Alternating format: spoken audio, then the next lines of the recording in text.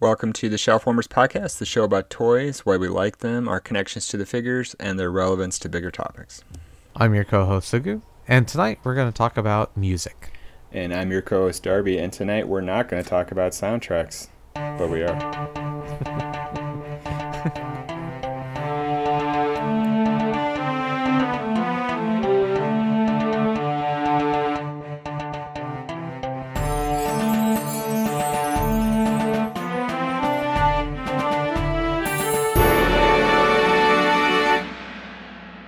Before we begin, by way of introduction, I'm Darby Harn, the author of the novels Ever the Hero and A Country of Eternal Light. I'm a senior writer for Screen Rant. I collect comic books, Star Wars toys, and things I really should not be buying. And I'm Sugu, your co-host. I work in IT and education, and I'm also passionate about writing and story. You can find some of my travel writings on allaboutjapan.com, where I've written various articles about my life and perspectives in Japan. I collect mostly Transformers, but I've recently started collecting Marvel Legends figures and die-cast cars, such as Hot Wheels.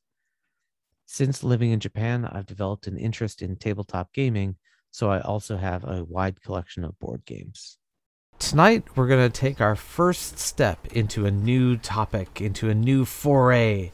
It's uncharted territory for us, but we're going to talk about something that's really important to both of us, and that's music. This is going to be the first of us talking about music, and Darby, we decided that we're going to talk about soundtracks and our top 5 soundtracks, I think, or kind of what we how we let's start there. I just thought it was interesting to talk about because we talked about it a couple weeks ago on the pod. We wanted to talk about more about music because it's strange that we haven't, because music is such a big part of my life. I'm always talking about music. I'm always listening to music. I'm a huge music consumer, and it's been fun to watch the last month or so. With Stranger Things has turned Kate Bush into an overnight success after 45 years.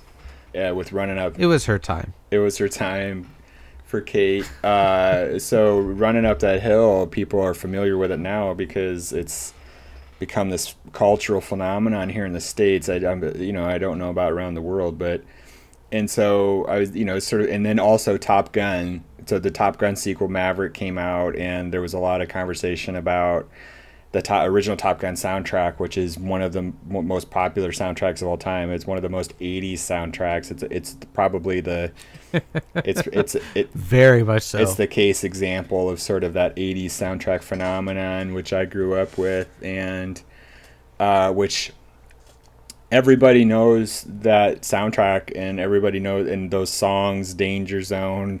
Even if they shouldn't, even if they're from much, that movie's almost 40 years old, but people know those songs, people know the movie, certainly know the new movie, which is quickly becoming one of the biggest movies of all time. I still haven't seen it. It's really good. It's really good. I like it more than the original. It's just a good old-fashioned popcorn movie. I am taken aback by the success of the movie. Not surprised that it's popular, but I'm surprised that it's gonna end up being one of the top 10 movies of all time. It's just insane. It's truly insane. But good for it's a good time that people want to go to the movies. I think people want to go see a movie, be out and do normal things. So, but yeah, man, Kate Bush is maybe an interesting place to start with Stranger Things, because I just started Stranger Things this week, getting caught up a little bit, and it's an 80s soundtrack itself, so it's constant music, and there's a lot of stuff in the season 4 Talking Heads and all that other stuff. So I really enjoy that. It's one of my favorite things about Stranger Things is the music, and that was sort of my era. And I had, my God, I was listening to all that stuff back then, including Top Gun. I think we all were, though, to be fair. Yeah, absolutely. And it's like, but I love all kinds of music. So my first probably soundtrack was probably Star Wars just because it would have had the John Williams, which is, the LP, I'm pretty sure we did when I was a kid. And all that music, the Star Wars soundtracks, all of them remain some of my favorite stuff. I listen to that stuff still fairly regularly. So my first soundtrack. Now I'm gonna say mine, as in the first soundtrack that I actually bought, Mm-hmm. was a CD, and it was also John Williams, but it was Jurassic Park. But Yeah, before that, we actually had Star Wars, the soundtrack, on 8 track. yeah, yeah. And the story that has been told to me several times over is that my brother and sister would play the Star Wars 8 track, the Star Wars soundtrack, on the 8 track machine.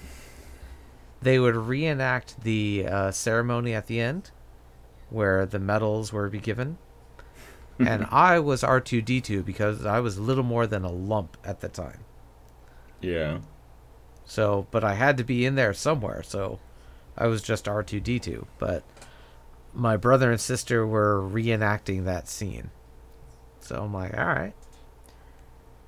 I guess I was there. But yeah, so we had Star Wars on 8 track, which that's another conversation too, the evolution of music media Mm. or mediums. There were tons of 8 tracks in the house when I was growing up, so I'm old enough to remember them Mm-hmm. very well.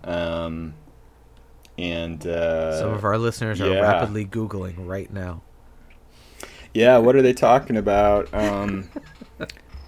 And but there was other stuff too that was in the house. I mean, that was also the Grease movie soundtrack, Yep.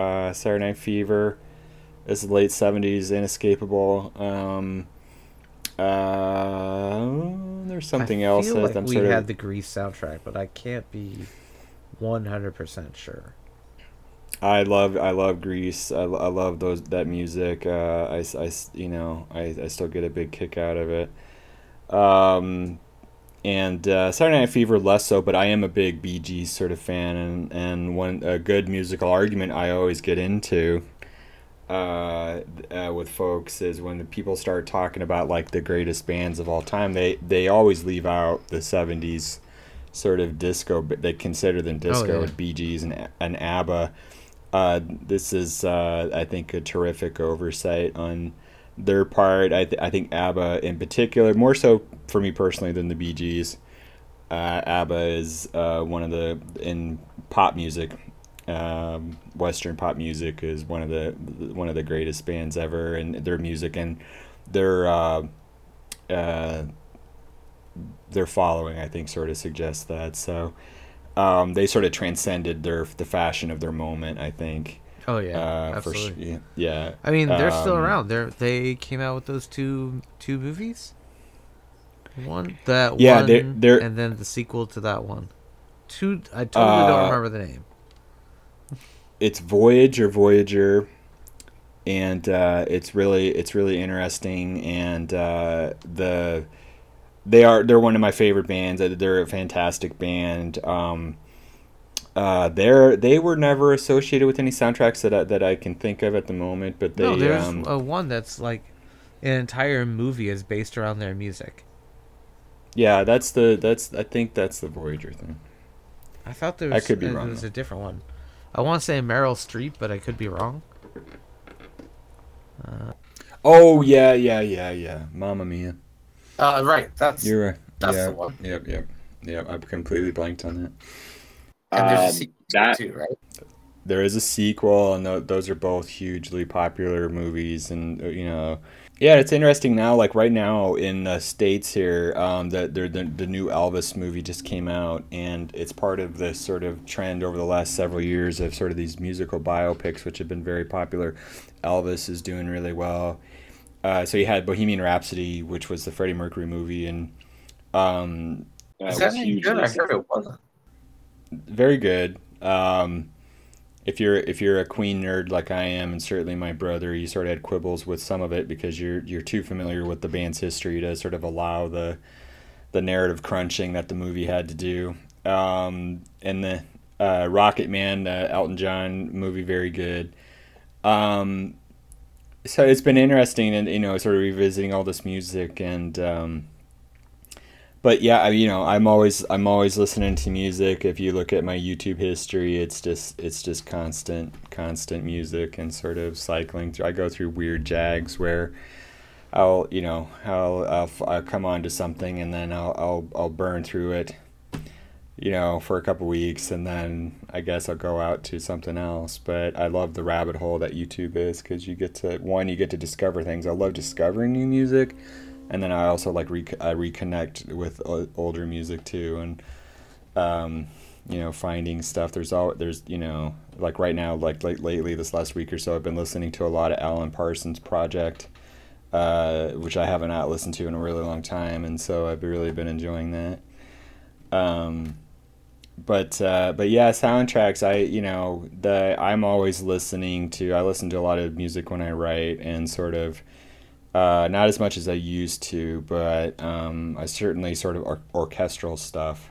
So that type of thing. Not necessarily Star Wars, but I listen to a lot of Max Richter, and I really really really love all of his stuff. In particular, the music he did for Leftovers. But I can't listen to anything with lyrics in it when I'm writing.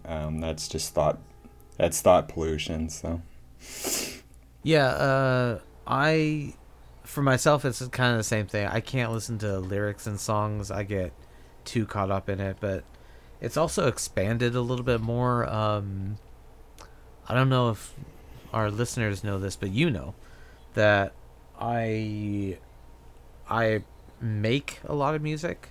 I've been involved in several choirs around here. Play bass guitar, play piano, play clarinet. So my issue now is I kind of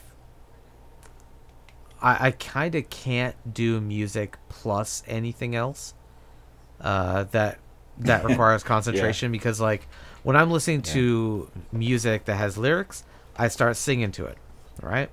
I start paying attention to the vocals. But now, when I start listening to music that has a really good bass line, I'm listening to the bass line. And I can't concentrate on anything else now, because I'm like, oh, wait, how are they doing the counter melody here and all that? So I can't concentrate on anything else now. So I kind of have to listen to music when I'm doing something relatively mindless, washing the dishes, that type of stuff. One thing that I've done in the last year or so that I've been more conscious about is I love music. I love listening to music. I am not musical, which is really disappointing for me, but because I'd like to be, because my brain sort of wants to make music, but the one thing I realized, and I talked earlier on the pod also about being autistic. One thing I've realized in being that part of what I do, part of being autistic is something I never realized until recently. It was something called stimming, which people may or may not be familiar about. And one thing I realized is that I do that through music, which is the repetition of music, just playing it over and over. Like I'll play a song like 30 or 40 times in a row, kind of a thing. Mm-hmm. And I didn't realize that that's what that was. And I also didn't realize that there was a certain aspect of myself that was really not actually listening to it, like listening to it. And one thing that I've made a conscious effort of here in this last year or so is really, really listening to the music. And I've gone back to like a lot of music lately, and that I'm very familiar with, and I'm discovering all these new things in it. And it's very focused, like you said. It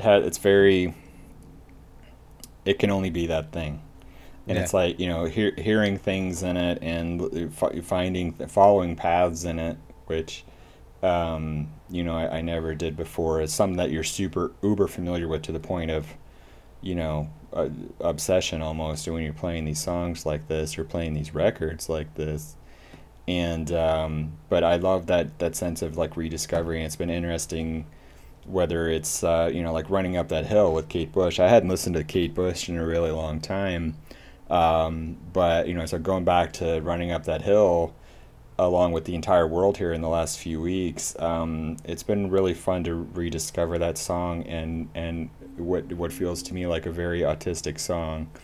It's it's not a typical song, let's say. So it's great that it's enjoying so much success, because it's a gorgeous song. It's used to extremely just very good effect in the show. It sort of becomes this leitmotif in the show, and then it's used to dramatic effect.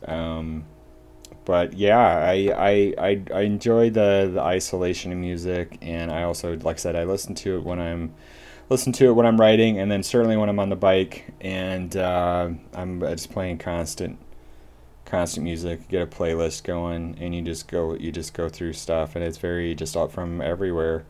I try to find new stuff. I listen to a lot of old stuff, and I'll go through Jags. I'll listen to a lot of ABBA. I'll listen to a lot of Queen. Like I said, the Alan Parsons Project here recently. So I'm curious. You talked about YouTube discovery. Yeah. All right. So you mentioned Alan Parsons Project, Queen, ABBA, but those are tried and true, right? What about your discoveries? What have you discovered? Sarah Nimitz. Okay. Sarah Nimitz, extraordinary singer-songwriter. Sarah Blasco, Australian singer-songwriter who I got to see in Paris. Slow down, man. I can't write that fast.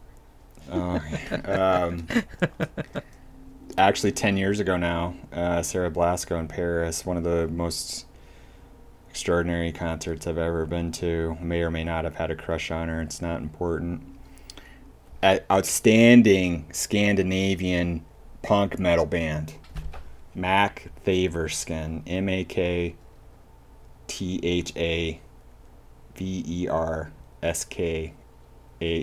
Mac Thaverskan.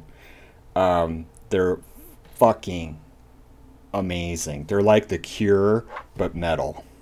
Okay. And the singer, it's extraordinary. We Were Promised Jetpacks, Scottish band, just extraordinary. Soak, SOAK, Northern Irish folk singer, post folk, fantastic.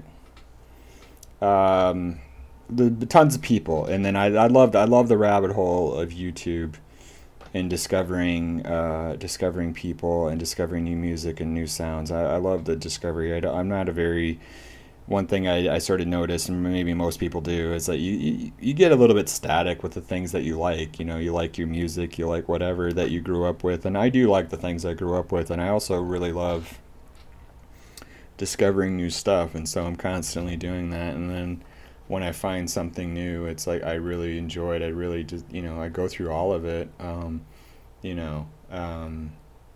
as much as I can. And that's the great thing. I've been listening to, since Taylor died, I've been listening to a lot of Foo Fighters.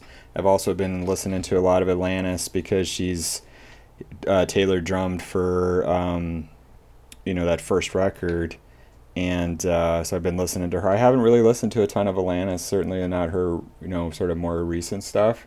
And I found that I really enjoyed it. So I can go on and on. I will, Sugu, unless you stop me. Keep going. I'm just busy writing. Their new record, their new record, man. New record is fantastic.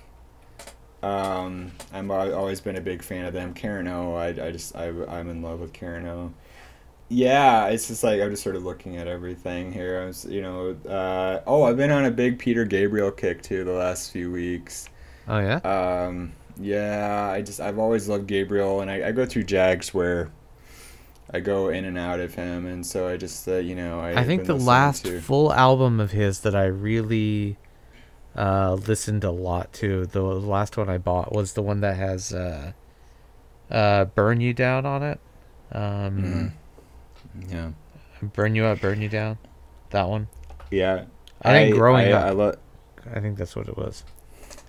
I love Gabriel, and Salisbury Hill is one of my favorite songs ever. But I love him in general, and he's one of the most inventive guys. And then another person I've actually mentioned on the pod before in our Thor episode is Mitski, Mitski, Japanese American singer-songwriter, extraordinary talent.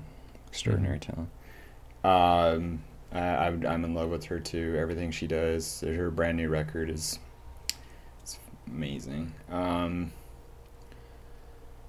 Mitski was absolutely a YouTube discovery, and just really, really good. Yeah. So, but yeah, I listen to a ton of music all day long, and all the time, pretty much always. Now that I think about it, and then it's just a lot of repeating, and it used to be just sort of repeating, just repeating, but now, like, lately I've been really listening to it. I've been really sort of trying to hear it in ways I've never heard it before, and that's been interesting. Because I think I know, musical people hear they listen to music differently, I think, than to sort of your layman. So I wonder sometimes, like, what they hear. Like, I have a cousin whose husband is in a band, and I was talking to him one night. I love musicians. I love talking to people about music. I love people who sing. People who sing make me very, very happy. And he was talking to me about all this stuff, and it's it's sort of almost a mechanical thing, that they sort of hear when they're listening to something. It's like, oh, they that's how they did that. They get that drum sound. And so I found myself, it's a little bit like that lately. It's sort of hearing things in the music that I just never heard before. And when you listen to bands like Queen or Def Leppard or ABBA, certainly, where it's very heavy on production, there's a lot to listen to. Because, like, you think of a song like Bohemian Rhapsody, obviously has all these layers to it, but then you think of a song like Hysteria from Def Leppard, which has something like 29 guitars going off at the end of it. You don't really ever think about it, but it's like, but that's actually a technically more complicated song than Bohemian Rhapsody. And most people don't think about it that way, but it is. From a technical point of view, it's more complicated. And so when you're listening to it, especially at the end, the outro on Hysteria, it's an extraordinary amount going on. And and then when you really dive in and listen to it, it's very satisfying. It's very rewarding to kind of hear a band that is that precise and engineered and produced within an inch of its life sort of escape their constraints and actually start to play out. And it's really fascinating. We're going to take a quick break to let you know about some exciting developments on the podcast. First of all, thank you for listening. We hope you're enjoying it. If you like our content and you want more of it, you can subscribe to our channel and get additional conversations between Sugu and I. So stick around after the episode for a quick sample of what you could get. If you want to give us any feedback, feel free to let us know your thoughts and opinions at shelfwarmers@gmail.com or on Twitter @shelfwarmers. Thanks for listening, and now back to the show. Anyway, I think we were supposed to sort of talk about sort of top 5 soundtracks. We're not really doing that. So yeah, it's fine. Because, I mean, you got me thinking about my YouTube discoveries as well. Yeah. Let's hear about yours, yeah. And to be honest, like, I didn't realize I was doing that until you started talking about it. I'm like, oh, yeah, I have been doing that. Because I have actually 2 playlists. One is just music. That's the normal that I discover and put in there. But I also created another playlist called Songs I Begrudgingly Like. Okay. And those are songs that, for whatever reason, I shouldn't have liked, but I actually do. And there's usually like some sort of memory attached to it. Yeah, like some sort of really positive memory for me. Like, for example, one song in the songs I begrudgingly like is the song from, or the theme song from Toy Story 3, We Belong Together. Well, the reason I like it is because when I was teaching 4th grade, that was our song for the winter celebration. So my students came up with a dance, and they came up with the routine and all that, and I helped them with and all that. But then we were able to perform it, and it was really good. Like, what the students did was incredible. So that's one of those songs, like, I don't think I would like it normally, but I do because of this memory.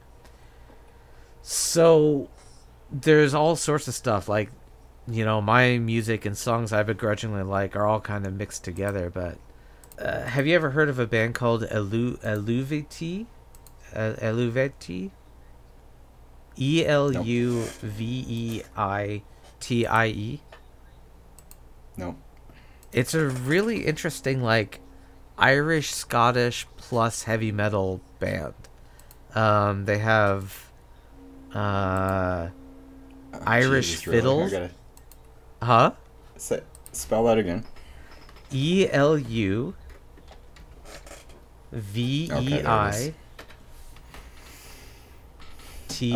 Wow. I've never heard of this. A Rose for Epona is probably the best one to get started listening to. They're an incredible... I know a metric ton of Irish Americans who need this in their life. Yeah. I've never heard of this. Yeah. You gotta listen to it, man. It's really good. Well, that spun me in YouTube's algorithm and got me to Bloodywood, which is a Punjabi Hindi heavy metal band. Oh, wow. So they do, like, all sorts of Hindi music, like folk music in Hindi, but in heavy metal style. And when was it? Maybe 15 years ago or so, there was a really popular song in America. It was a Hindi song. It was remixed from the Knight Rider theme song. Do you remember this at all? Not really. No. Okay. It's called Mundian to Bakera Rahi.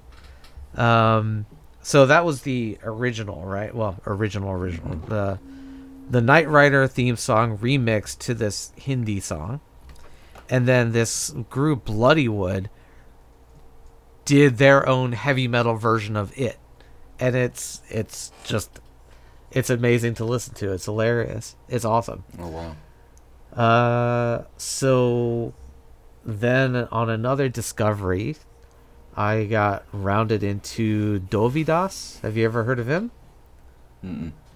Dovydas is a Lithuanian musician who is in America. He's a one-man band who uses a looper. So someone will request a song, and he'll listen to it a couple times to make sure he knows it, and then he'll just start a looper and make the song, and it's incredible. I'll have to send you these links. It's just incredible to listen to. There are a few people around town that do that with the looper. Yeah. And it's fascinating to me because it's like, how do you literally have no clue. I guess you do, but like you don't really, you're making it up literally live on the spot, which I think is it's fascinating. Yeah, and it's incredible to hear his instrumentation and how he gets there. Well, that rabbit hole led me to Remco's Groove Lab. And Remco's Groove Lab is a bassist, and how can I describe him? The easiest way I can describe him is in the first minute that you're listening to him. You're listening to him and you're watching him play and you're like, oh man, that's not fair that he can do that so easily and I suck at this. That's just not fair. 2 minutes in, he steps it up and he does something else and you're like, come on, man. leave some talent for the rest of us. That's my biggest sort of feeling with music is the sense of liberation. It's like I feel extremely liberated when I listen to it because it's like, how do you do that? And sort of my thought process and I guess my general mode of existence, period, is like this sort of, it does not feel that way. So like when you hear something and like, how on earth did they accomplish this? And your brain sort of works it out. You listen to it enough, you understand the chord progression or whatever. But like, but you're like, as I listened to A Kind of Magic the other day by Queen, and there's Brian May does this thing on the guitar. I don't quite know how he does it. It doesn't make, like, in your head, obviously he plays it in concert. I've seen him play it in concert now a few times. I just still don't know how he does it. I don't know how you get that to happen on the guitar. Yeah. So it's like, or when someone does something with their voice, like Sinead O'Connor, whose voice is one of the greatest instruments of just sheer raw power in the world. And she does this thing where she will carom her own voice off the back of her throat, and she'll get this sound that is no one else on earth can replicate. Well, how does she do it? I think I understand how she does it, but if you asked her to replicate it on the spot, I doubt she could do it because it's primal, right? Yeah, it's so fascinating. Yeah. Talking about soundtracks, Sinead, one of my favorite songs ever is a song she did with The Edge called Heroin off of a very small British movie I'm forgetting the name of right now. But if you ever YouTube it, I love that song. Okay. Another one you probably might be interested in is called The Snake Charmer. She is Irish Punjabi. Oh, wow. So she plays the bagpipes. So she's Indian, and she plays bagpipes, and in this like amazing Irish Punjabi mix. Cool. Yeah, it's fascinating to listen to. The Snake Charmer? Yeah, The Snake Charmer is another one. And then from there, Winter Gotland is amazing to listen to. Winter Gotland, I think he's Swedish, I'm not sure. He built a marble machine that plays music using 2,000 marbles, and it's incredible to listen to. Grant Stinnett is an amazing bass player as well. Cooper Drummer does some really good drum covers of songs, like of really interesting songs. So it's cool to watch him play. Yeah, and then World Order is a Japanese dance troupe, I think. Their music is really good to listen to, but you also got to watch their videos. Yeah, it's one of the things I love about YouTube is that everyone can make music and put it on YouTube, and you're just going through and discovering all of this stuff that you might never have discovered. Some of these places, some of these groups, you won't ever find them in a record store. Like the cost of production, the cost of distribution, that ain't happening. We've talked about on the pod in regards to writing and publishing the democratization of art, that thanks to the internet and YouTube is certainly for music is like the biggest example of that, and it works both ways. It allows you to discover all these great acts and give them a platform they never would have had. None of these folks ever would have gotten a chance to get on radio in the old model. They just never would have been discovered, and you would have been deprived of all this joy. The bad thing is that there feels like there's a ceiling to their, things break through, obviously, and things blow up, and the algorithm catches something. But if, like Sarah Blasko, I mentioned her earlier, it is a crime against humanity that she's not more well known. She's extraordinary talent, and it feels like she's, I was reading an interview with her there probably a year or so ago, and her agent dropped her label dropped her, and she just doesn't have she didn't get the audience that she needed, and that sucks, because now right at the moment she's not doing anything, and so I think for younger people coming up, younger musicians, younger people certainly making movies. When I was a kid, I wanted to make movies, and that meant getting literally 8 and 16 millimeter, and then processing it, which was out of the question. Yeah. And then VHS, which was still cumbersome. These kids today, they're making movies on their iPhones. It's ridiculous. And then they just upload it to YouTube, and then they have a deal with Warner's. But for the music though, like the great thing is people discover it. The bad thing is I think it feels like that because of the huge sprawl, that there's sort of a ceiling to what the sort of penetration, I guess, the breakthrough in terms of awareness. Yeah, I mean, definitely it's going to be harder to, like, everyone is trying to game the algorithm, right? The algorithm, like it's some holy see. Everyone's trying to game it so that they can stand out among this huge crowd. But, Kate Bush, 45 years later, standing proud, standing tall. So Kate Bush, I have a friend who's a music journalist, who told me last week that because Kate Bush owns the rights to all of her music, she also wrote, recorded, produced everything. She does everything. She right at the moment she's making approximately $250,000 a day.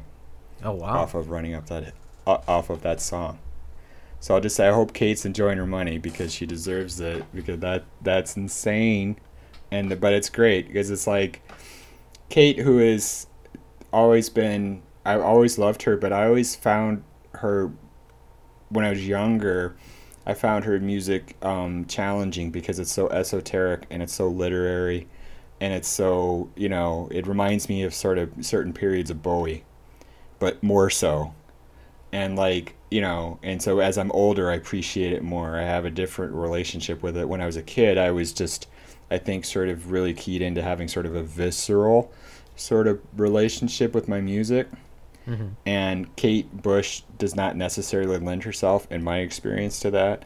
But by revisiting her now, Running Up That Hill is very visceral, and people do have a very primal response to it, which I think is what has triggered some of this. But at the same time, it's a song you sit and chew on, you sit and think about. Mm-hmm. It's a song which people have actually written. There's academic papers been written about that song. But that's what I love, though. I love having conversations with people about music and what it means to them, certainly. Yeah. And what turns them on and what excites them, and it's great to be able to connect across generations when you're talking about someone like Kate Bush, because she is rightly so. She's a major figure in music, but culturally, she's certainly here in the States has not gotten the recognition that she certainly deserves, and so that's changed overnight. Yeah. For a song that came out in 1985. So I think that's fantastic, and I love that, and I love having those conversations. It's like, because you're at the bar, you're talking with people, and someone like Kate Bush will come up, or the Pixies, or I was talking with somebody at the bar a while ago, and they didn't know who Morrissey was, and I found that odd. But Morrissey is so I'm a big fan of sort of rock, obviously, but Morrissey is at the head of a tree that includes U2, and most of the bands that I enjoy, Irish, UK, you name them, James, Coldplay, Travis, all these bands, they come from that same tree, and Morrissey is at the top of this tree. Some people would put Cockatoo Twins in there too, and so the Sundays. So, you get in these conversations, and then you're talking, and people don't know. They just don't know. They don't know Morrissey. They don't know Kate Bush. They certainly don't know the Cockatoo Twins at this point. But you get to have those conversations, and then they go onto YouTube, and then they start listening to it. They're like, yeah, and I'm like, yeah, because now that sounds familiar, doesn't it? And it's like, do you see where some of those things come from? And I think that's really fascinating. Kate Bush had outsized influence on a lot of modern music. If you listen to Lady Gaga, you hear a lot of stuff. You hear a lot of Freddie Mercury. You hear a lot of Elton John. You hear a lot of stuff in Gaga, but you hear Kate Bush too. Mm-hmm. Yeah. I'm reminded of two. I'm reminded of two stories about music from my childhood. Both happened when I was in high school, actually. No, wait. So, sorry. I think one happened when I was in junior high, and one happened when I was in high school. So, I think you would appreciate the junior high one. Yeah. I think I was in a car listening to the radio, and someone had called in. Because, back in those days, you could call in and make requests. And someone called in and requested the new Queen song. Mm-hmm. And the radio announcers were like, "What new Queen song? Queen's not around anymore." Like, what new Queen song? Mm-hmm. The one Rhapsody, something like that. Bohemian Rhapsody? That's not new, but it had this resurgence because of Wayne's World. Yes. And so people were calling asking for the new Queen song when it was, just it's time. Well, it's second time. Because Bohemian Rhapsody, by the way, is hugely popular to do karaoke here in Japan. Like, it's hugely popular. Bohemian Rhapsody is, you talk about songs that make $250,000 a day. Bohemian Rhapsody is the most viewed song on YouTube. It's, by all accounts, one of the most successful songs ever. But one thing we'll have to do, we talked about on the pod, I think, certainly off, having my brother on, Aaron, to talk about his experience, certainly growing up with Queen, because we were both fans of Queen prior to Wayne's World, and there was a point where Queen fandom was an absolute ebb. Utter. I don't think irrelevance is the right word, but close to it. And then Wayne's World happened, and then they've been on this journey now the last 30 years towards their rightful place in sort of rock hierarchy. But we talked about this, I want to say, either on the podcast when we talked about your London visit, or just off of the podcast before we start recording. So long-time listeners can let us know if you've heard these stories before. Yeah, the Queen is I'm so happy for Queen in the sense that they did get Queen is one of the most, probably my favorite band, but just in terms of just where they rank, people do their sort of lists and ranks, and Queen I think is a top 5 band in rock and roll history. You don't have modern rock and roll, modern music. Yeah. You don't have Lady Gaga without them. You don't. Their popularity in the world today is equal, possibly greater than people like the Beatles or the Stones. Hard to say. My sense is, and that's all it is that it's certainly equal. So. But they're up there, and that's great. It's good for them. It's good. It's only right. But soundtracks, Queen was involved in some major soundtracks, including Flash and The Highlander, a movie, a record. I was just talking about Kind of Magic. It is an unofficial soundtrack to Highlander. They recorded that whole album is almost a concept album because it's ostensibly a soundtrack to Highlander. So all the songs deal with themes from the film. Mm-hmm. And it's one of my favorite records ever. It's one of their best records. It's Queen at their in terms of their musical power is possibly their apex. 1986, extraordinary record, extraordinary moment, and it comes off the heels of that Live Aid concert. Live Aid moment where Queen is that's sort of the Live Aid, arguably, Queen's Live Aid set, arguably, I think the sort of critical consensus is it's possibly the sort of one of the greatest moments in rock and roll history. It's just utterly remarkable moment. So Yeah, but folks aren't familiar with a Kind of Magic. Check that out. And then the Flash soundtrack, they're probably familiar with. They're probably familiar with the Flash song, if not the movie. The soundtrack is fascinating to listen to because people know the song, but they may not know they did the entire soundtrack. Flash Gordon. Flash Gordon. Yeah. Okay. Yeah, so check that out. It's fascinating. And Queen was very into movies, and they wanted to do more soundtracks and stuff involved with movies, and they were all big sci-fi people. And certainly Roger Taylor, and you see that all over and Brian May, of course, and you see that all over their music, and you see it all over their videos. They were just huge sci-fi nerds, and they were that Queen is. When I talk about Queen, I find myself talking about a lot of the same things in Star Wars, because there's a lot of the same intersections in their work that there is in Star Wars. Right. People are like, "What are you talking about?" And it's like, when you peel back Star Wars, you have all these intersections of history and myth and philosophy and all these other things that exist in Queen. And then their approach to creating art is very similar. It's a very production heavy engineering marvel, Star Wars and Queen music. I would almost put Led Zeppelin in that category too. Like, they're heavy into history and Tolkien, not sci-fi, but like fantasy. Zeppelin, a huge influence on Queen. Certainly early Queen. When you think of something, you think of something like Ogre Battle or March of the Black Queen. From Queen 2, that is absolutely Zeppelin all over the place. March of the Black Queen, one of the most extraordinary songs you'll ever hear, and it's sort of the proto Bohemian Rhapsody. Yeah, absolutely.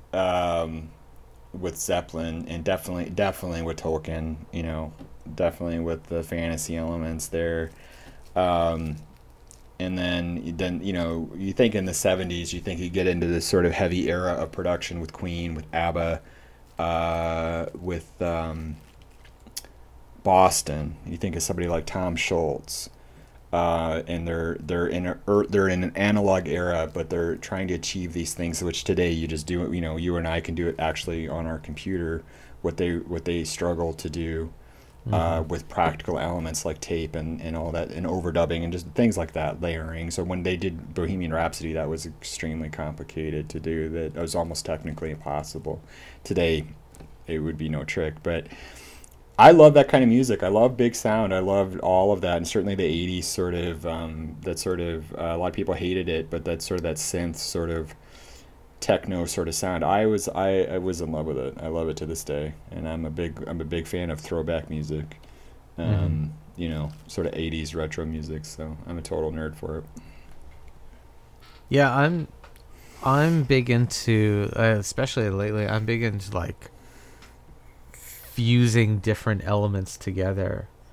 I mentioned Irish Punjabi, or these other mixes of just different types of music that is just kind of thrown together, and it works. Like, I'm here for it. I think that's incredible. It's great to listen to.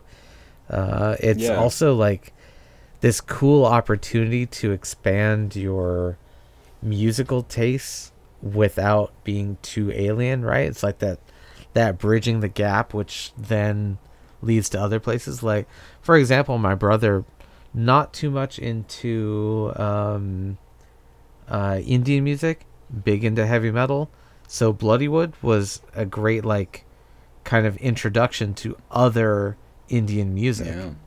It was really cool to hear his enthusiasm for these other Indian bands. I'm like, yeah, that's cool. Yeah, that's the great thing about music, isn't it? It's this great way of getting to know people and opening doors to people. It's a good way of closing them. You can shut you can shut some doors if you're not on the same page. A good way to start a fight is not liking someone's band. But it's like what you just said. It's like, here, like, check this out. I think you'd like this, and and then they like it, and you have you have so much to talk about and sort of connect over, and I love that too. I love discovery. I love, it's a fascinating what people, making a bond with someone over like Shakespeare's Sister. It's the band I thought maybe two people in the world knew about, So everybody knows Siobhan Fahey. Siobhan was in Bananarama. But like she had the side project, Shakespeare's Sister, and their debut album is one of the best albums of all time. And then I come to discover just recently, maybe the last 6 months or so, that Shakespeare's Sister has this gigantic cult following. And that are the subject, like Kate Bush is, of a lot of academic interest. I had no idea. Yeah. And then you're talking about it, and then you're like, yeah, man, like, Shakespeare's Sister. And then so Siobhan was married to Dave Stewart. Folks know Dave Stewart, and the great thing about Dave is that he's produced like so many people. And then you start talking about Eurythmics, you start talking about Annie Lennox, and you think Annie, extraordinary talent. And then you start talking about like all these connections, that exist in music. And that's the great thing about music, is all these connections you make, just walking through the music, walking through the lineage, like walking through the trees of all that connect all these bands and musicians and artists. And that's there's a great one thing I adore in music that doesn't really exist in fiction, in writing, because it's such a solitary experience, is the sense of community in music. And I really love that, and I wish there was that. It's not to say there's not community amongst writers, but it's a different kind of, it's just a different thing. Mm-hmm. It's a different thing, and I really love that. I love seeing it. I love musical people. I love music. I love trying to create music in my writing, and that's what I'm trying to do a lot of times in the language and the words. And it's a different kind of a thing, but it's similar. I think of it when you're trying to recreate someone's voice, the way that they talk. There's the music to it. There's a melody to it. There's a rhythm to how people talk. Yeah, people are repetitious, that type of a thing, and it's finding that rhythm, it's finding that melody, and learning it, and hopefully, if you're lucky, being able then to take it and sort of play some jazz with it, Mm-hmm. But I love connecting with people over music. It's the ultimate icebreaker. I met so many people all over the world. You just start talking to them. I was at a concert. I was at a James concert in London one time years ago, and started talking with these folks they flew over just for the show from Germany, and they were, we just started talking to them, and you meet people, they don't speak English that well, but you both speak music. I've got firsthand experience of that. I came to Japan. I didn't speak any Japanese whatsoever, and one of my coworkers found out that I was in choir, so invited me to join her choir. So I didn't know anybody, didn't know the area. Went to choir rehearsal, the first one. Introduced myself, kind of, in whatever horrible Japanese I could stutter, and just welcomed immediately, joined that community immediately.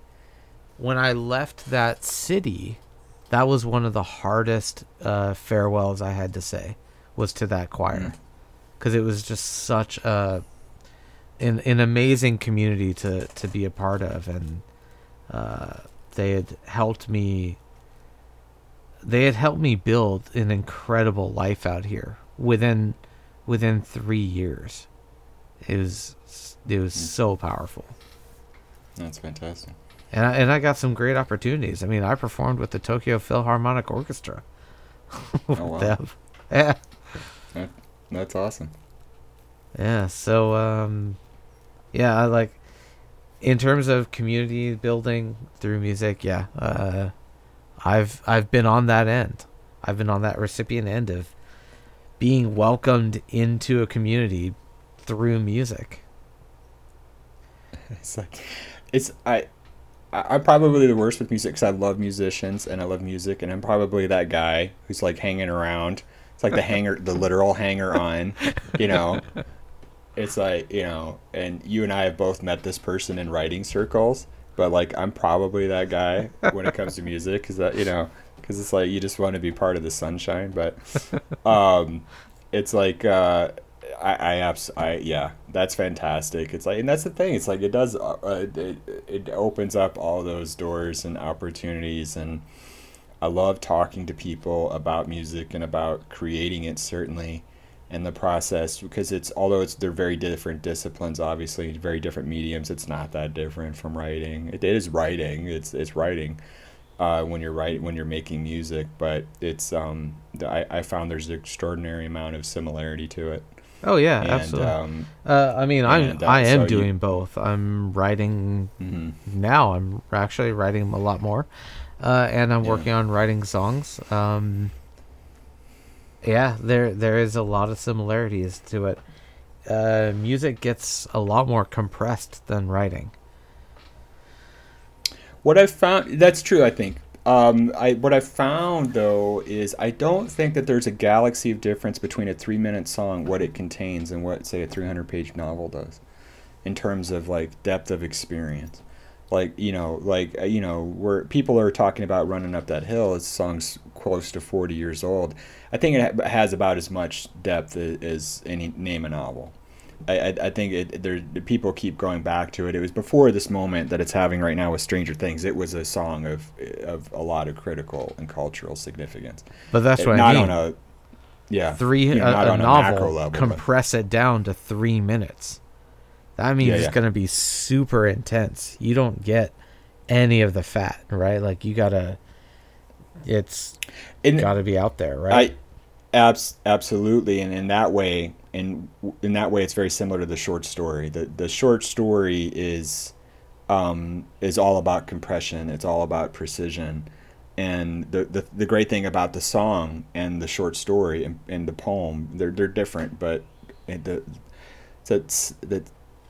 ambition for concision, and the short story can be perfect because of its brevity. It can hold within it an entire universe, within 1,000 words or 3,000 words or something. A novel can never be perfect because of the sprawl. But that's the beauty of the novel, is that it has this thing to it, right? You don't want it to be. You don't want it to have that sort of concision that it can't, but you don't want it either, and so then you have the album. The album is this sort of sprawl in some cases, I was gonna say that reminds me of Queensryche's Operation Mindcrime. Oh, there's a great record. Absolutely. That's a novel right there. Yeah, exactly. And so you get people who do things like that, where they're sort of concept albums or things like that, or they have thematic elements, or that they tie together, and they're creating something on a macro level, which is extraordinary. I absolutely love that. And I as much as I love that, I love the precision of just a great song, a simple song. No song is simple. Well, I take that back. But you know what I mean, shark, like baby shark, That's fairly simple. Right, like your great songs, they sort of contain universes, and so I love that, and I love talking about it. I love learning about it. I love digging into it, and it's a lot of fun to sort of just sort of revel in that, and that type of stuff, and so. That's why I'm glad we get a chance to sort of talk about music. Like I said, I'm shocked, actually, now that I think about it, that we've talked about music here and there on the pod. We certainly talked about sort of like Lord of the Rings soundtracks and certainly John Williams, but I'm sort of shocked we didn't talk about some of this stuff sooner, because literally this is I talk about music, I think, more with other people than I do like literature, certainly. That makes sense. That may have. Literature is your career. I don't find myself enjoying unpacking literature fiction the way that I do. Like we spend a lot, obviously a lot of our pod is sort of like talking about analyzing sort of movies or shows, or here we're doing it with music or whatever. I don't enjoy it with fiction. I think part of that is because of the fact I'm a writer, and because I'm always applying that critical lens to the work, to the craft. Mm-hmm. And so everything to me is just critical. And so I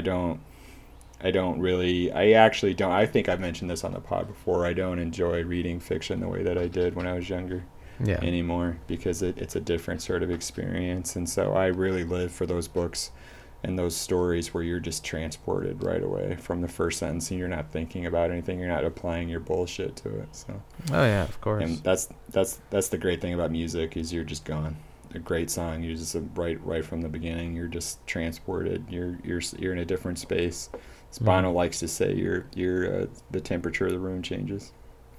Yeah, sure. So, that'll do it for today, folks. Thanks again for joining us. Once again, I'm Darby Harn, and you can find more information about me and my books at my website, darbyharn.com. I'm also on Twitter at Darby Harn. Sugu, how can they find out more about us and the podcast? You can follow us on Apple Podcasts, Spotify, or wherever you get your podcasts. You can reach us at our email address, shelfwarmers@gmail.com. Send us feedback about the show, your thoughts, opinions, recommendations, and insights on our perspectives. We're always happy to hear from you, our audience, and we'd love to share your opinions on our next show. Again, that's shelfwarmers@gmail.com. And if email isn't your thing, we're also on Twitter. You can reach us at shelfwarmers. Give us a holler. We have new episodes every Friday. As always, remember to stay safe, wash your hands, practice social distancing, and get vaccinated when you can. Stick around to listen to a free clip of more content from us. Subscribe today, and you can hear the rest of the following and more. Bye-bye.